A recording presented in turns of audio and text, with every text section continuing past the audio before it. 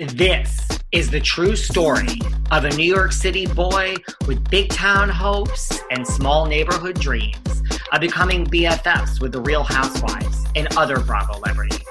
Then, one day, that dream actually came true. Let me take you behind the velvet rope.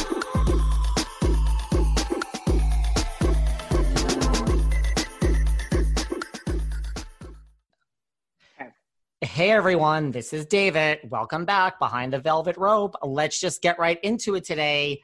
We have a lot to get to because we are joined by the one, the only, hot off, I don't even know what to say about this season, Miss Candiace Dillard Bassett.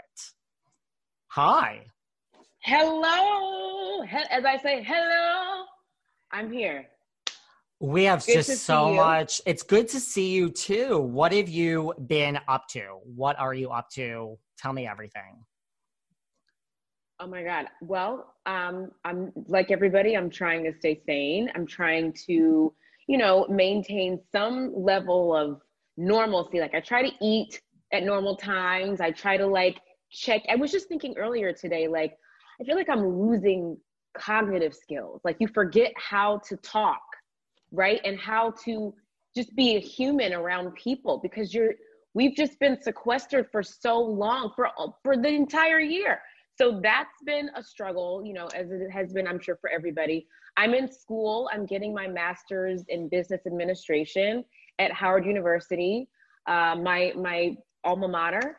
And so we just finished my accounting class and that almost took me out. Like accounting can go to hell. I know we need it for life, but accounting can go to hell. I hated it. So we just finished for the first term yesterday. So wow. I had 2 glasses of wine to celebrate that. And, I'm also celebrating the end of another era. That would be season 5 of The Real Housewives of Potomac. Drop the mic. We're done.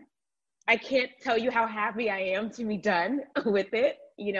I'm sure that the fans are sad. I'm not, I have to say. Okay, there's so much to unpack right there. First of all, I majored in accounting. I'm a CPA. So anytime you need help with accounting. Where have you been? I don't know. Where have you been? Okay, well, we have econ next term. So I'm going to call you crying. I'm like a closet smart person. Before this, I used to practice corporate tax law back in another lifetime. That is crazy. How did you just start? Because I know you're getting your MBA from Howard. When did you decide to do that? Just after all the drama and we're going to get into the season, you just said, I need to complicate my life more. And I think I need an MBA now. Yeah. Well, no, I am crazy in that way where if I feel like I'm not doing enough, if I'm doing 27 things, the person inside of me says, no, you need to add 15 more things to the 27 you're already doing. But for my master's, I've always wanted to obtain an advanced degree. I grew up in a household where my parents were physicians. They had advanced degrees. Education was always very important to me growing up, and it was instilled in me very early. So I always knew, I used to want to be a doctor. And then when I discovered that math and science were not really my friends, I had to sort of veer off and take a different path. And so I majored in journalism at Howard for my undergraduate degree. And I thought I was going to be Frederica Whitfield and anchor the weekend news on CNN. I loved writing. I loved writing copy. I loved producing. I loved being in front of the camera, behind the camera. I loved all of it. And then I kind of veered off into politics and then pageantry. And now I'm a housewife. It's it's a mess. It's all a mess. But education was always at the foundation of that. So I always kind of felt this pressure to have another degree because my parents are doctors, and my parents' friends are all PhDs and, 4 or 5 master's degrees. That's just what I grew up around. So for me, success is equated to education.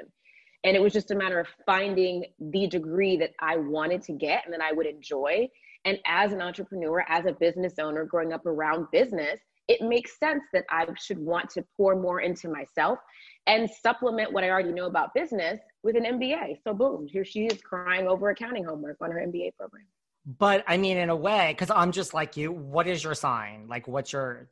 Oh, I'm a Sag. My birthday is on the 14th of this month. Wow. Because I need Yeah. to do 800 things at once too. So I get it. What But is your weren't sign? Gemini. Oh my God, you all are crazy. Y'all are nuts. We're fun though. We're a lot of fun. You are a lot of fun. I will say that. I dated a Gemini and he was a lot of fun, but he was a freaking nut. The evil twin. We got a lot going on in our minds. Yes. But like you, I need to do 500 9,000 things at once. And I have a hard time saying no. Like I could find Yes. the like glimmer in like, I'm like, 90% of this sounds awful. And then wait, I know how to make this work. And why not add this? Why not? Yeah. And then you do it and you're like, I wish I said why no. am I doing this? Yeah. But also, I'll add to that too. I do feel like our society has created this culture of I gotta hustle.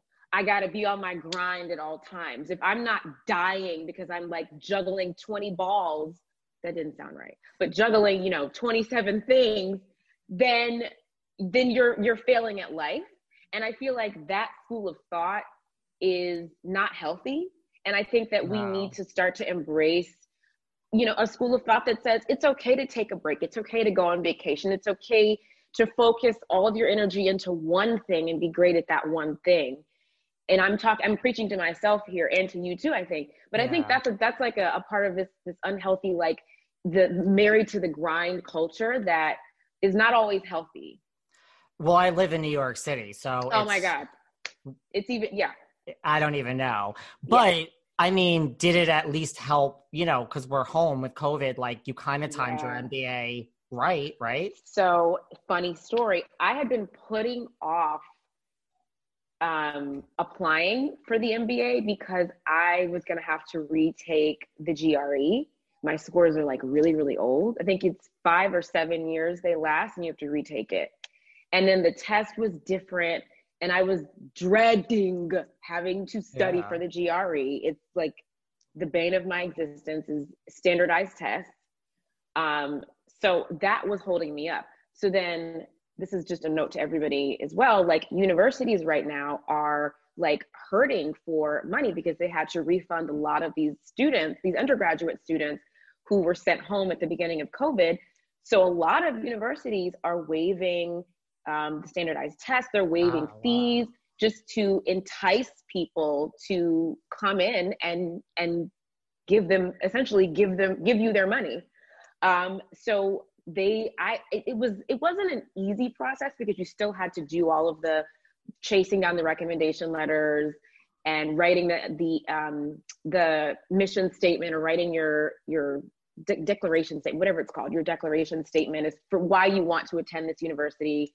Like chasing down the administrators to get my transcript, all that stuff. And then just mentally preparing. I took like a statistics course just to prepare my mind for an MBA. So there's a lot of work that goes into it, but this is the time to go back and get your degree. And then my friend Calvin, who's doing the course with me, we decided to do it together. He said to me, Candace, this is the best time. You're never going to be in a position like you are in right now where you're at home, you have to be at home.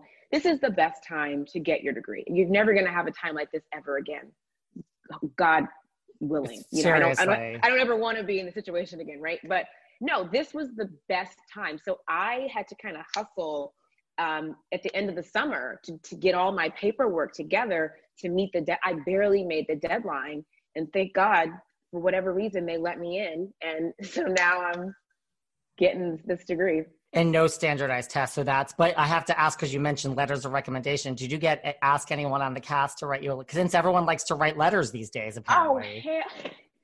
Right. See, now I'm bringing the shade early on, and I don't usually bring shade in interviews. I must feel comfortable with you. Bringing the shade. Seriously. Oh my God. No, no shade.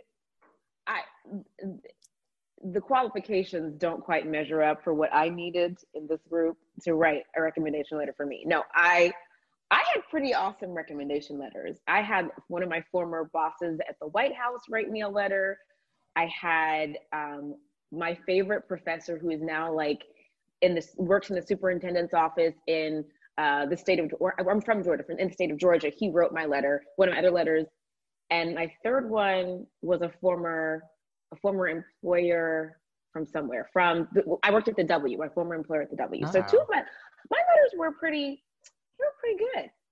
Well, if you ever need help with accounting, you know who to call. I absolutely will. I need your number. I will call you for sure, because I promise you, I was crying. I was crying. Speaking of Georgia, did you love growing up in Atlanta? I love the South. I'm a Southern girl at heart, through and through. I always will be. My family is from the South. My mom and my dad are both from Alabama. I was born in Biloxi, Mississippi. My dad was in the Air Force. We actually moved up here to the DC, Maryland, Virginia area for a while. And then we settled in Georgia, where a lot of my family is. So I literally am a Georgia peach, like, in my soul. I'm also a Washingtonian. I've lived in DC now for over 15 years. I came here to go to Howard undergrad, and I never left. But in my heart, I'm a Southern girl. I'm a Southern belle with a little spice, a little ginger on top. But no, I absolutely loved my childhood and growing up in the South. There's just something so special about Southern hospitality and the air in Georgia when it's not pollen season, of course, and just the people. It's a wonderful place to grow up and raise a family. Do you watch Southern Charm on Bravo? I watch New Orleans. I've never really gotten into the original until I did see that Southern Charm is adding some color to the scene, which I was very excited about. And so one of the girls, Vanita Aspen, I think is her name, she interviewed me as a part of this Bravo Instagram thing. And she's so sweet, beautiful woman, beautiful girl. She just posted that she was on with Megan Pickney, who is a former Miss South Carolina USA. I don't know her personally, but I know her. I'm a pageant girl knows another pageant girl. And it was just a smattering, like a sprinkle of color. And I was like, oh. They're mixing it up. Into it. I love it. It's good. And they have There's a new Persian, Persian girl. Yes. My interest is peaked now where it was not really before, if I'm being honest. It's a good season, but I never saw the New Orleans, but I get so many DMs from people that listen to the show that tell me you need to have all the cast members of New Orleans on. So people are requesting them. So when we did Giselle's trip to New Orleans last season, we invited the cast to to Giselle's father, Mr. Graves, his birthday party. And a lot of the cast came. They're amazing. They're hilarious. They're all gorgeous. They're just drops of chocolate and just gorgeousness. And they're super fun. Like, they're amazing, super fun people. I think you're giving me another Bravo show to watch, which is... Oh yeah, no, it's entertaining. It's really entertaining. And like the drama with, what's her name? Reagan and her ex-husband. And then she gets pregnant. She leaves her husband, the redheaded guy, and then she meets this new guy, and then she's pregnant in 5 minutes, and then she's getting married, and the ex-husband is running down the street in the middle of the night. And I'm gonna have to watch it. Yeah, it's good. What about being a pageant girl? How did you get into that? Did you love being a pageant girl? Pageantry is my sport. I started competing when I was 5 years old. My mom put me in my first pageant at 5 years old. And I just never gave it up. I had to end up begging her to allow me to keep competing, because it's a lot of work on her to have to take me to find the dress and the interview outfit and the optional of the talent outfit. And then she's getting me dressed backstage. She's doing my makeup and my hair. So and then practicing questions, all of that stuff. She was my pageant mom with all of that. And it wasn't her favorite thing, but I loved it. Pageantry has taught me so much about how to survive on a reality show full of nutty women, how to be scrappy and very savvy, and how to speak in front of a crowd or speak, in an interview such as this.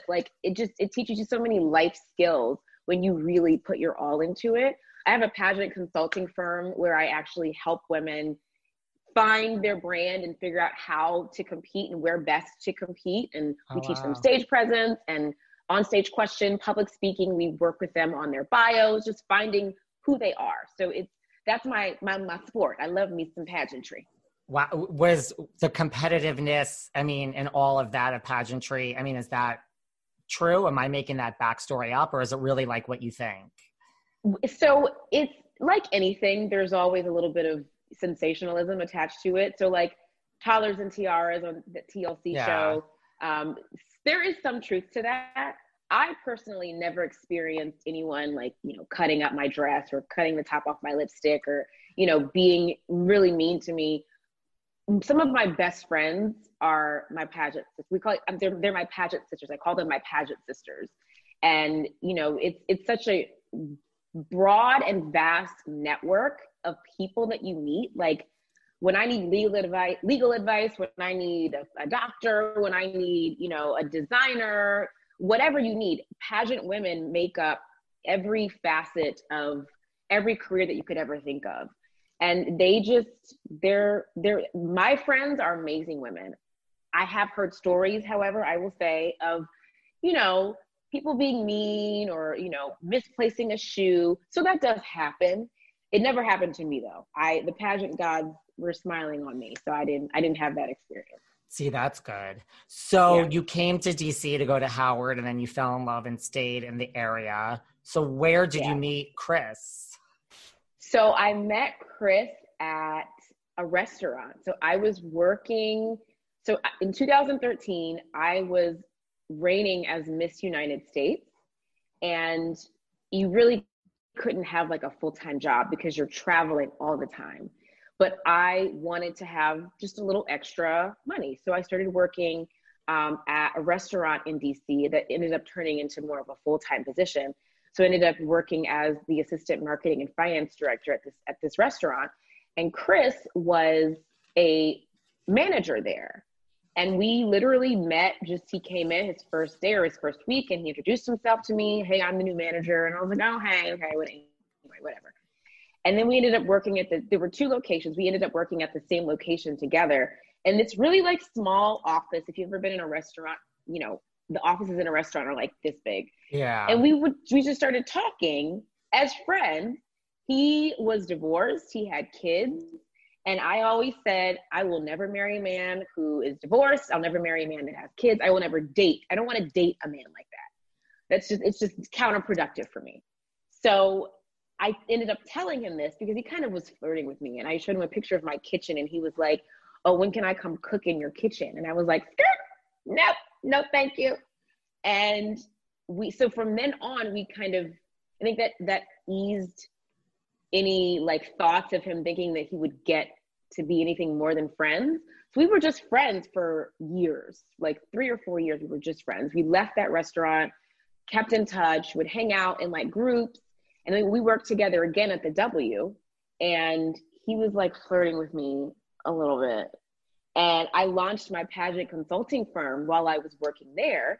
And he took me out to celebrate, and he takes me to this really nice restaurant. And I'm thinking, this is not something that a friend does. This is more than a friend. And from that day to this day, we have been together. Like we left the restaurant, went to 2 other bars, fell asleep in my car talking. And then he came over the next night, and the next night, the next night, the next night. And we just. Before we continue this conversation, I just want to say that 2020 has certainly been a year. And at the beginning of quarantine, there was a lot getting in the way of my happiness and achieving my goals. And I turned to BetterHelp, which is online professional counseling. And it really helped me not only achieve happiness during this time, but really achieve my goals. Behind the Velvet Rope went from 2 times a week to 4 times a week. And I wrote a book, the Behind the Velvet Rope book.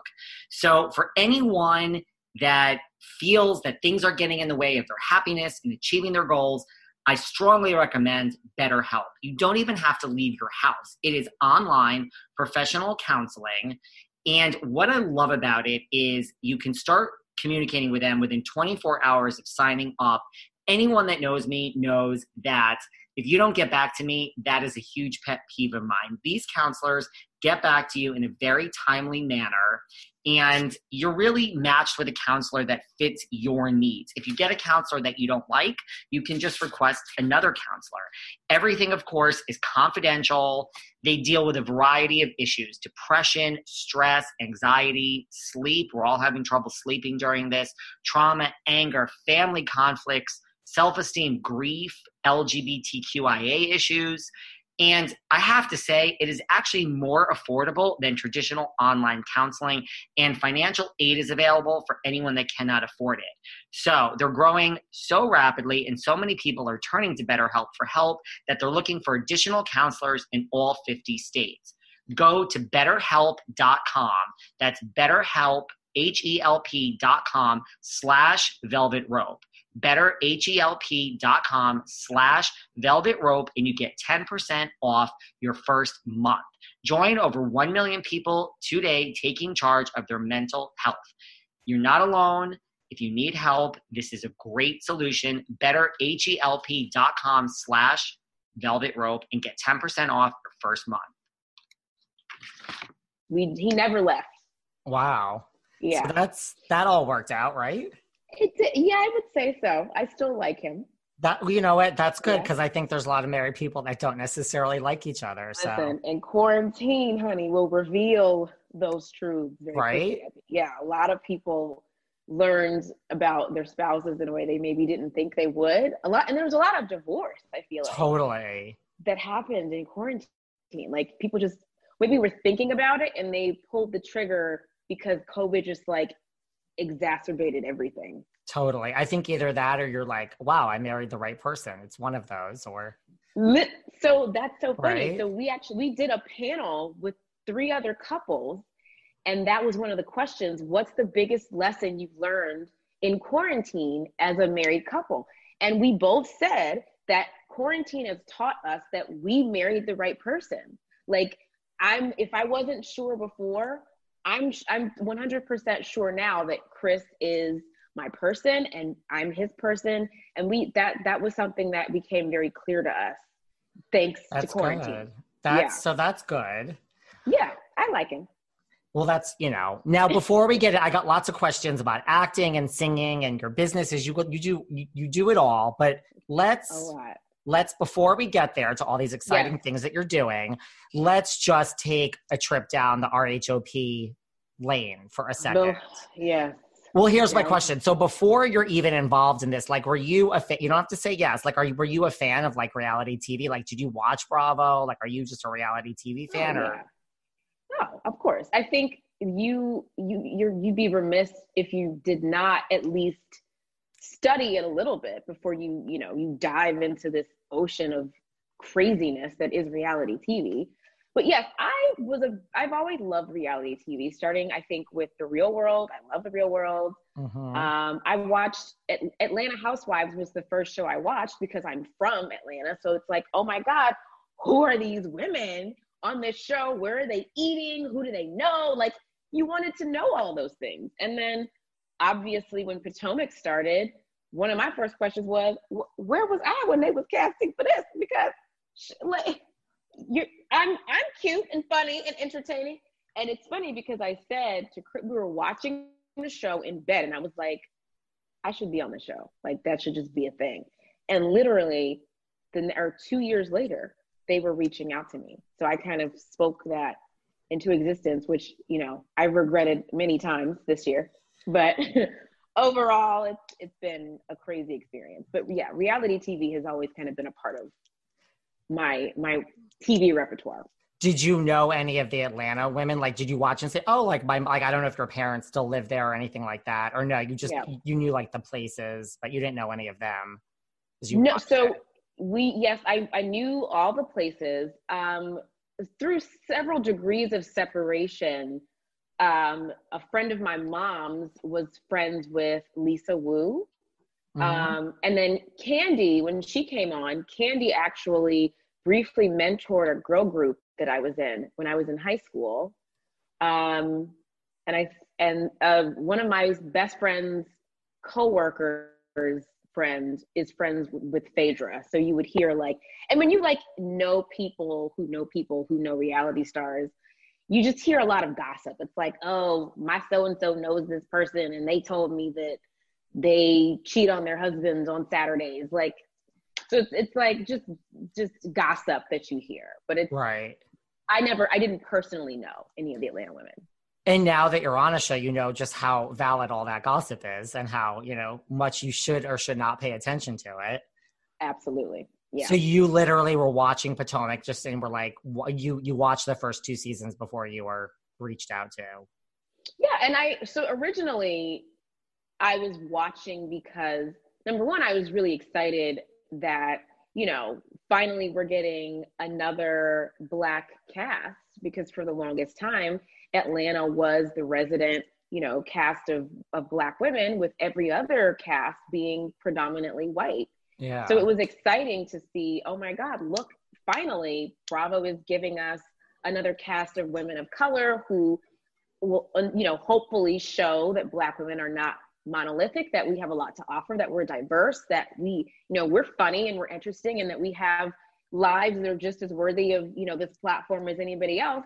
So I watched originally to support the show because I wanted it to do well for those reasons. And then I think after their first season, it was like a lot of mixed reviews, and a lot of my friends would say like, oh, you know, it's boring. I don't really like it. It's not my thing. And I'm like, no, we got to give it a chance. This show has to do well. I want a Black show on Bravo to do well. And it got better. And then, you know, season 3, surprise. Yes. Well, season 3 is when it all changed. Like, so someone just reached out to you. Like, it wasn't like you didn't know any of the cast members. Like, you didn't know anyone on it per se. So I knew of Ashley Darby, and so Ashley ended up being the person who brought me on as her friend because we had the pageant connection.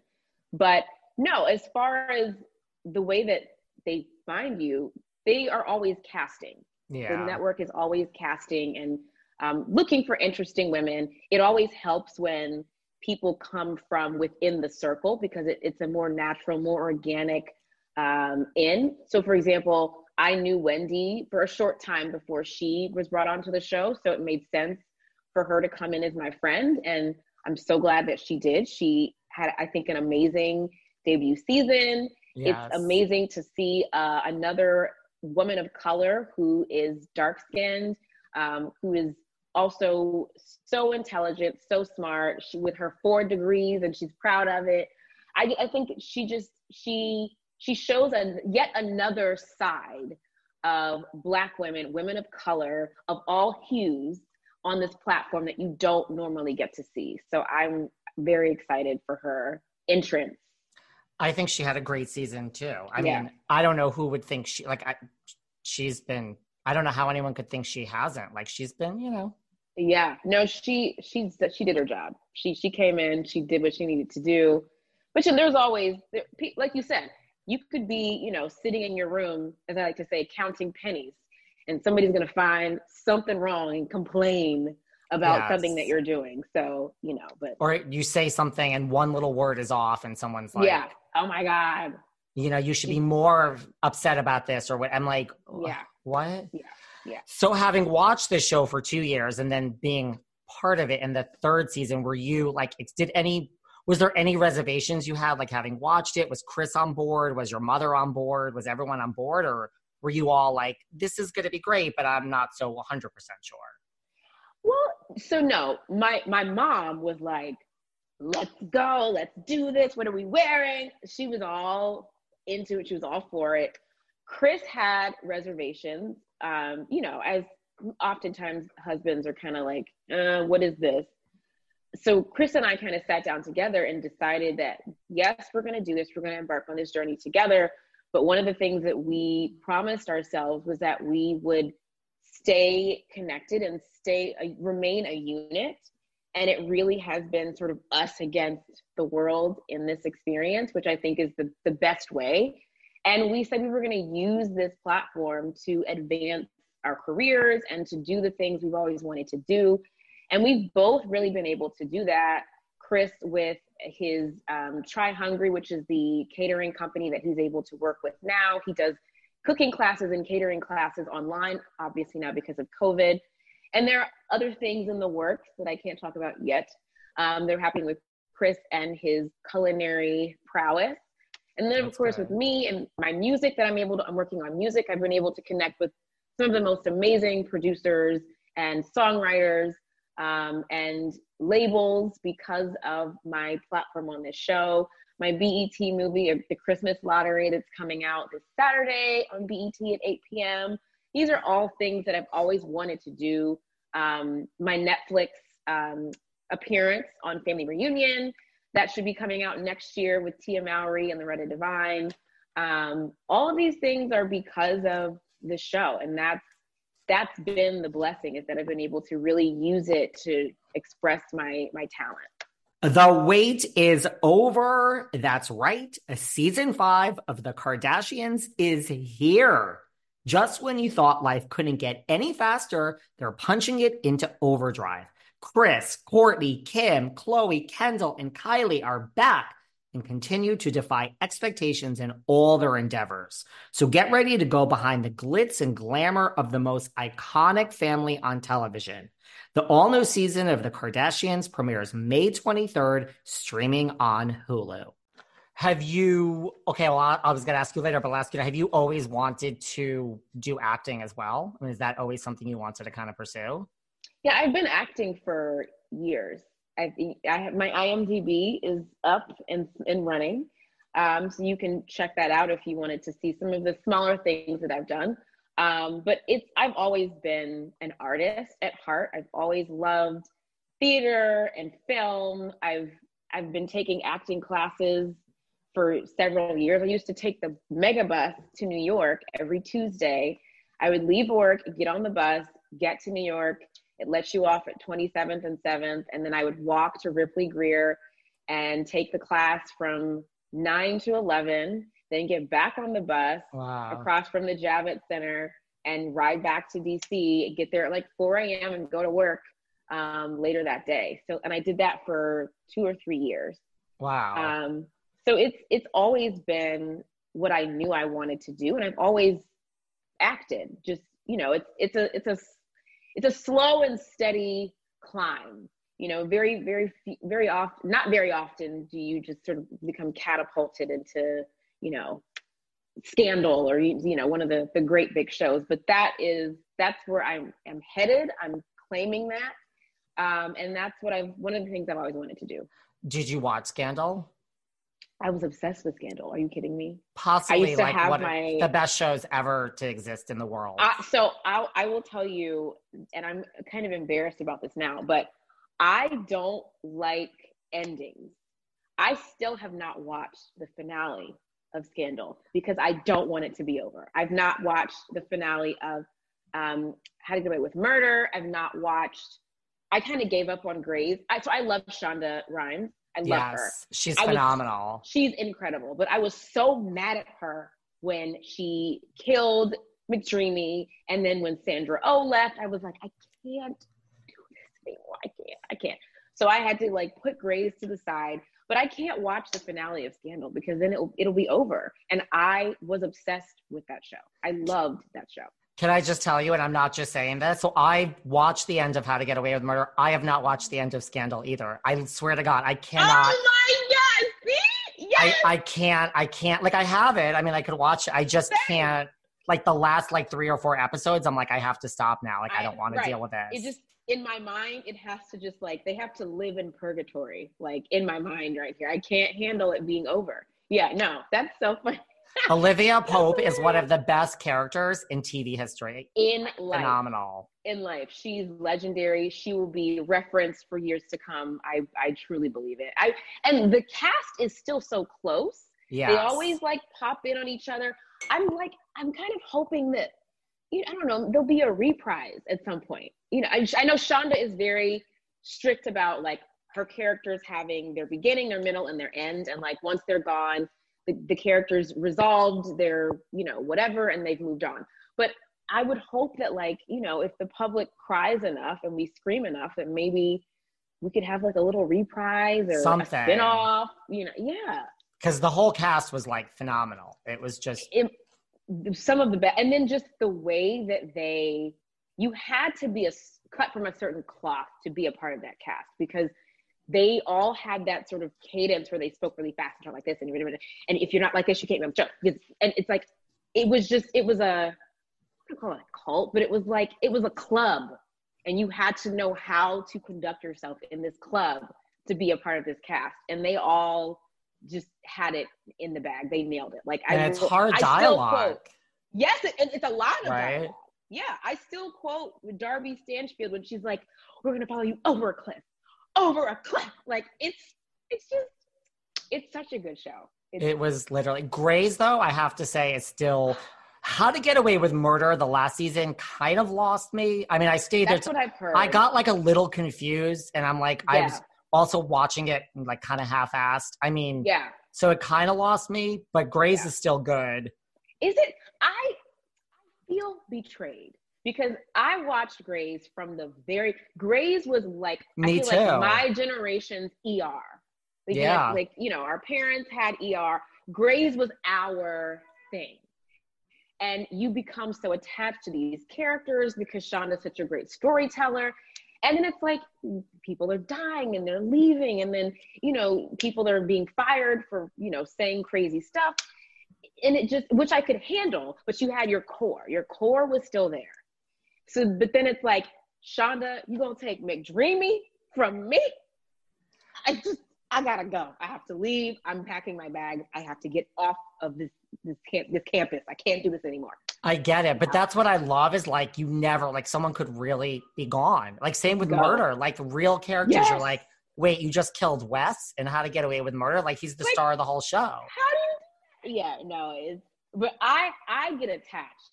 So you can't do that to me. Like, that's why I could never watch, what's the show where everybody dies on HBO? Game of Thrones. Oh, yeah. I never got into it. It's not my type. Me neither. No. But people would say, like, people love it. Main characters would just be axed, and you just never knew who was going to go. I can't engage with shows like that. Like, I feel like I'm being betrayed by the actors, by everyone. I need my main characters to be there. Same here. But Scandal, same thing. No ending for me. Eventually, that is so funny. It's on the list, but I don't know what I'm waiting for. We're home during COVID, but not yet. Right. Not yet. Yeah. No, I don't feel it yet. Maybe one day, but Olivia Pope is alive and well in my mind. The show is still going on. And in mine. Yes. Right? Yeah.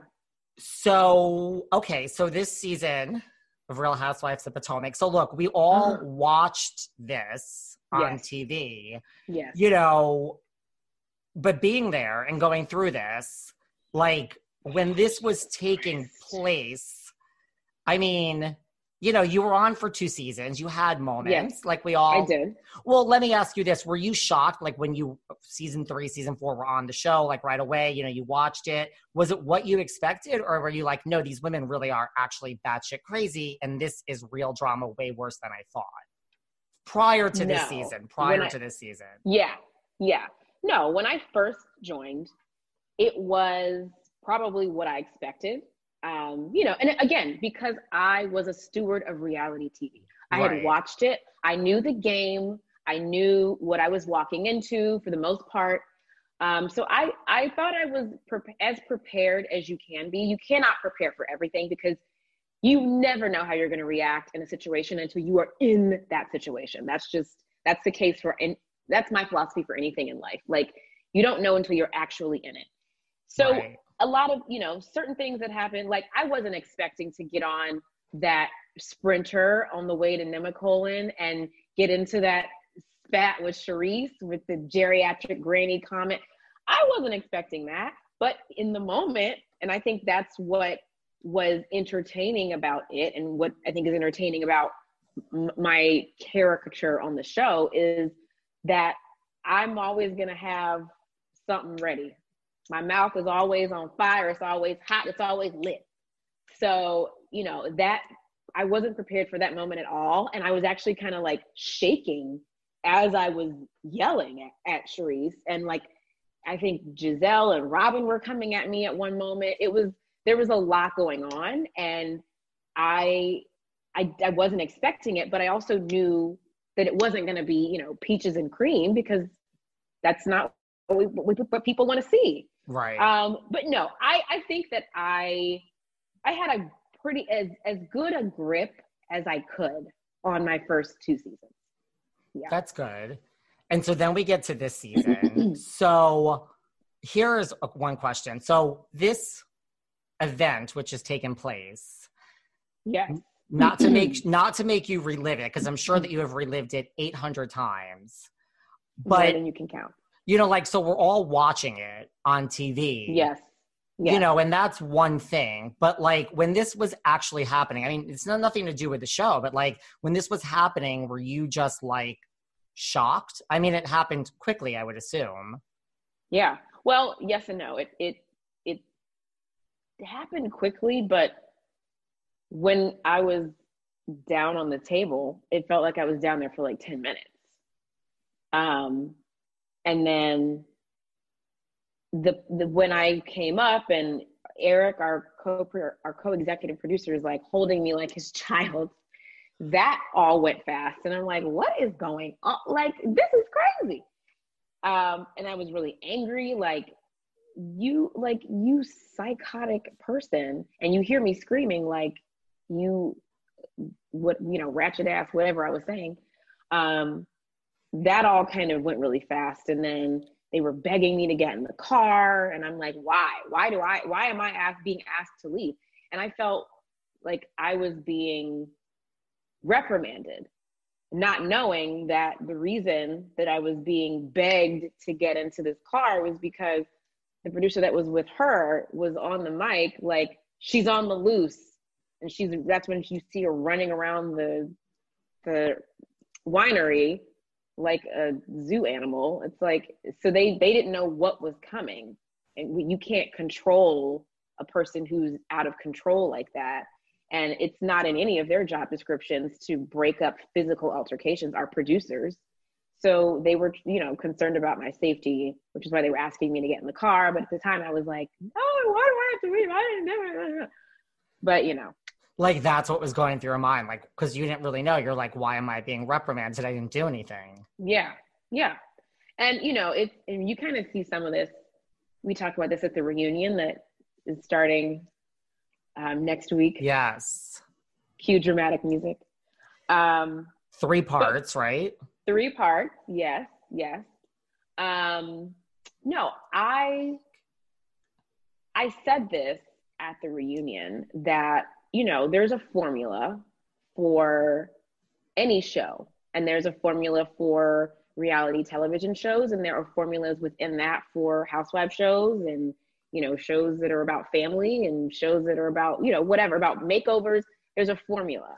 And these shows that we are on are about relationships and, the ebbs and flows of those relationships. And you watch for the ebbing and the flowing, and the ebbing and then the flowing. And if we were all just, braiding each other's hair and like feeding each other oatmeal and smiling and laughing, it's like, okay, I'm bored. This is boring.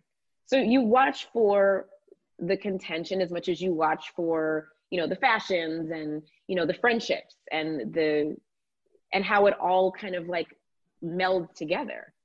And me arguing with her was an age-old thing that you had seen on every show, from OC all the way to Salt Lake City, right?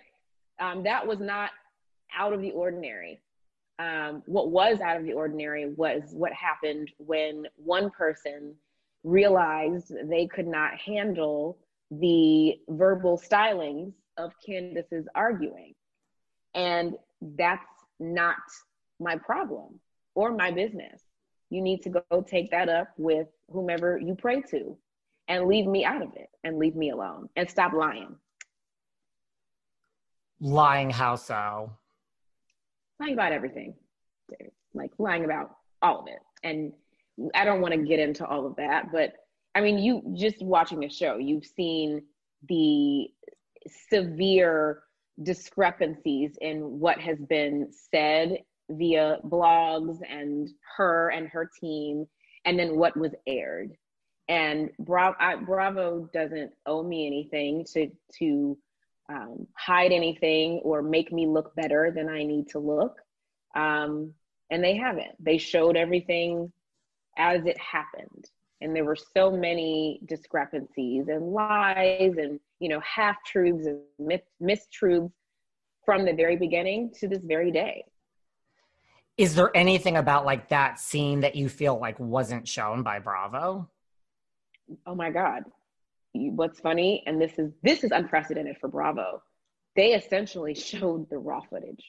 I was expecting them to chop it up and, cut things and move things around, because I did have the raw footage that was subpoenaed when I filed my charges. So I didn't actually watch it for several months, but when I did watch it, it was, long. And of course they cut out, like she was walking around looking for me for a long time. So they shortened that. But no, the chronology of it, they literally just pushed play and just let it ride. There was no doctoring at all, really, from what I saw. Things happened after I left. I can't speak. Well, yes, I can, because I saw those on camera, on the raw footage too. All of that was as it happened.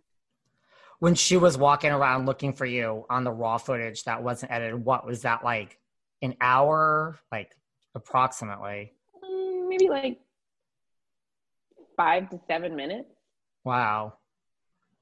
Yeah. So that was cut down. Just opening doors, like not saying anything, just walking, looking in the dark, like wow. They do in the zoo.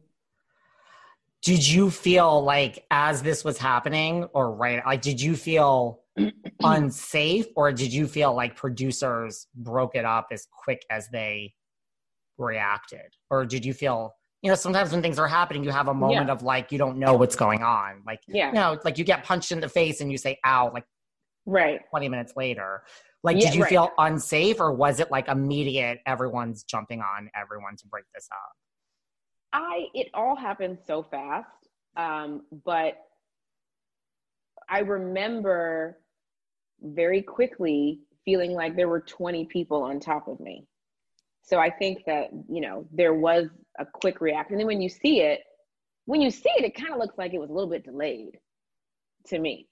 But I felt like in the moment as I'm there, it felt like people were, coming in to kind of pull us apart or pull her away quickly. That's how it felt. So that's good, right? I mean, yeah. So you didn't really feel unsafe other than what was happening per se. Well, yeah, I mean, I feel like it's not Bravo's or Truly's responsibility to, keep us from being physically accosted. Like, this is not WWE, this is Housewives. And no one expected someone who is, employed and at work to lose it like that and fly off the handle. So. Yeah, I mean, certainly this isn't what anyone expects going to work. No. Producers, because I mean, the amount of times something like physical altercation has happened in reality TV, well, especially on Housewives, it's few and far between. 100%. Yeah, there's always a line, and I think we've seen a lot of Housewives push the envelope and like push the line. I've always used Lisa Rinna as an example when she cracks that glass on the table. Don't you talk about my husband? That, and of course, I think Porsha and Kenya kind of took it too far. But you've seen a lot of Leanne when she like pulls off her belt and went cuckoo for Cocoa Puffs. So you've seen people, push the line, but never really cross it outside of Porsha, who has proven herself to be the sidekick of all. I guess Monique would be Porsha's sidekick, and just the two wild people defending each other, which is very cute. But you know the line when you have sense, and as I like to say, scruples. And when you don't, it shows how you were raised and who you really are. And speaking of like sides and like Porsha, like, so when all, this happens, everyone talks about it before it happens, it's pretty clear from watching it what happens. What about all of the online people who were like, you know, you baited her, you know, I mean, I'm not saying this, but what about when all of that was happening? I mean, there was some element of that. Oh, there was a lot of that. That, for me, it felt like that was all of it. That bombarded, it took over. That's the kind of stuff that can send people to the loony bin. It can send you, you know, underneath a bottle of pills. It can send you out. It can take you out. And it almost took me out. And I mean, I imagine it's hard because I mean, even like we're all on social media. I mean, yeah. Like I imagine it's hard not to read all of that when you're going through it. Well, I try to be as honest and authentic as I can be. And I'm never going to sit up here. Like, you know, I have no problem admitting to you that, yeah, I watched reality TV. Yes, I watched Potomac before I was on it. I watched Atlanta. Of course I did. I have no problem admitting that, yeah, I understand what it feels like to be in that place. And then eventually you just started ignoring all those comments and moving on. Well, yes, to this day, it's still difficult, but I've gotten a lot better. I think my skin has gotten a lot thicker. I thought I had thick skin. I didn't. I was wrong about that. But no, yes, I think that over time, you either adjust to it or it consumes you. And I'm still here, so it hasn't consumed me. So you learn to adjust and understand, you know, for me, it's understanding the psychology behind it, and that most of these people they know not what they do or what they say. They're just spouting off. And my issue is I always sort of put myself in everybody else's position. So I'm always quick to say, I would never do that. I would never say that.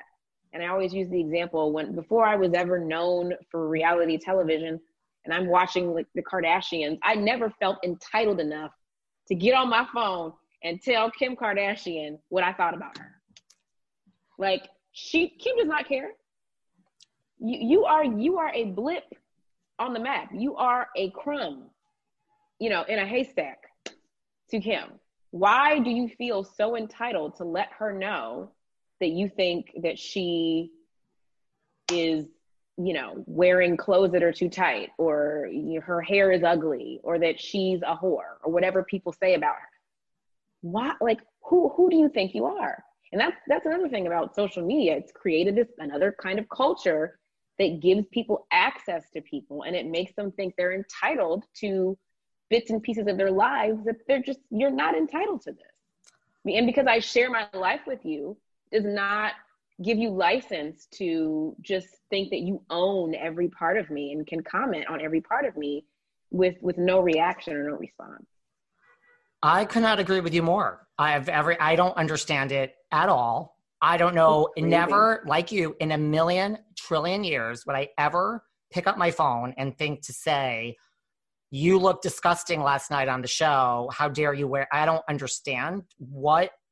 Well, so I would never do that. But I also, I have all these guests on, and people will then comment on my own thing, like blah, blah, blah. And I hate this person. And they go, and I'm like, well, okay. I mean, I'm still going to have this person back on. Oh, right. I don't agree with that. And why? I don't understand. Did you listen to the episode? Because it sounds like you did. So I don't understand it. Like, I don't know. Yeah. I don't know if it's this weird, like, people want to be heard. I think they want you to respond. I think they want to be heard. Yeah, they do. That's what I've learned as well, is that my husband is better at this than I am. He's really good about kind of, when people say evil things to him, he'll be like, well, thanks. That's really nice. That's what I do. And people will respond back and be like, oh my God, he responded. I'm so sorry. I didn't think you would ever see it. It's like, what? And he turns them into fans. I have not mastered that because, I'm going to be like, suck a dick. You are an asshole. And like, throw like 3 GRE words at them, and then they get really offended, and then they repost it, and then they bring 7 trolls back with them, and now they're all like trying to, take me out of here. And is Chris just like, just kill them with kindness? For the most part. He has moments where he will also be like, explicative, you blah, blah, blah, you bleep, bleep, bleep, bleep. And we're human. Everybody has those moments. And, you don't realize how intense it is until and unless you are in it. It really is crazy. Was it harder like watching it back, or it wasn't any worse than being in it? Or is it just like this happened, the fallout, and now, you've been hearing about this for months before the show came back. Yeah. And now you have to get sent, the weeklies and to watch it before it comes out. It was all incredibly difficult for me, all of it. Like hearing about it before it all aired and, all of the different versions of different stories. And then, having the season or the trailer come out was really hard. All the commentary. And then it's also, I'm big on energy. And I felt all of this just toxic energy coming from everywhere. It was like in the air. I was breathing it in. It was awful. I felt like there were so many eyeballs on me at all times. Like even in the shower, I'm like, God, like, can they see me in here? Like that's how that sounds crazy, but that's how it was for the entire, literally, I probably did not feel a weight lifted off of me until we shot the reunion. I think as I was walking off the set is when I really felt like I was able to leave everything on the set and truly begin, the healing process of moving forward and getting the closure. I was just going to say closure. Cause you filmed this and now you have to promote it. Like, you have no choice. You work for Bravo and you're going to have to talk about this. Yeah. So that's not an easy thing. Because I would think like there are probably things like you didn't see, like when you watched it back and, they show Monique in with the producer saying, let me free, I'm going to kill her. Or she's been asking for this and all that. Like that, you must have just been like, what? It was, the first time you see it, the first time I saw it, I was numb. But then, of course, I watched it so many times and I felt every emotion. I was shocked. I was disgusted. I was angry about it. I felt like I'd been violated. I felt betrayed because this was someone that in my mind was really my friend. And then you see all of these responses and, people claiming that I'm playing the victim and people seeing things that absolutely did not happen. Like I've heard so many versions of the story where I picked up a knife and I was jabbing at her with a knife. I threw a bottle, I threw the glass, like all before she touched me. And like most of that is not true.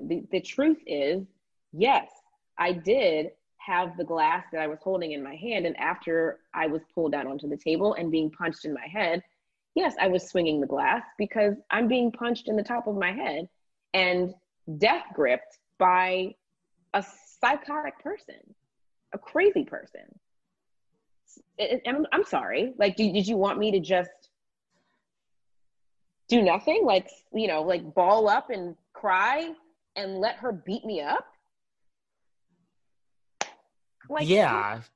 And it's easy for people to say something, but like when you are physically, there are hands on you. I don't know what you're supposed to do.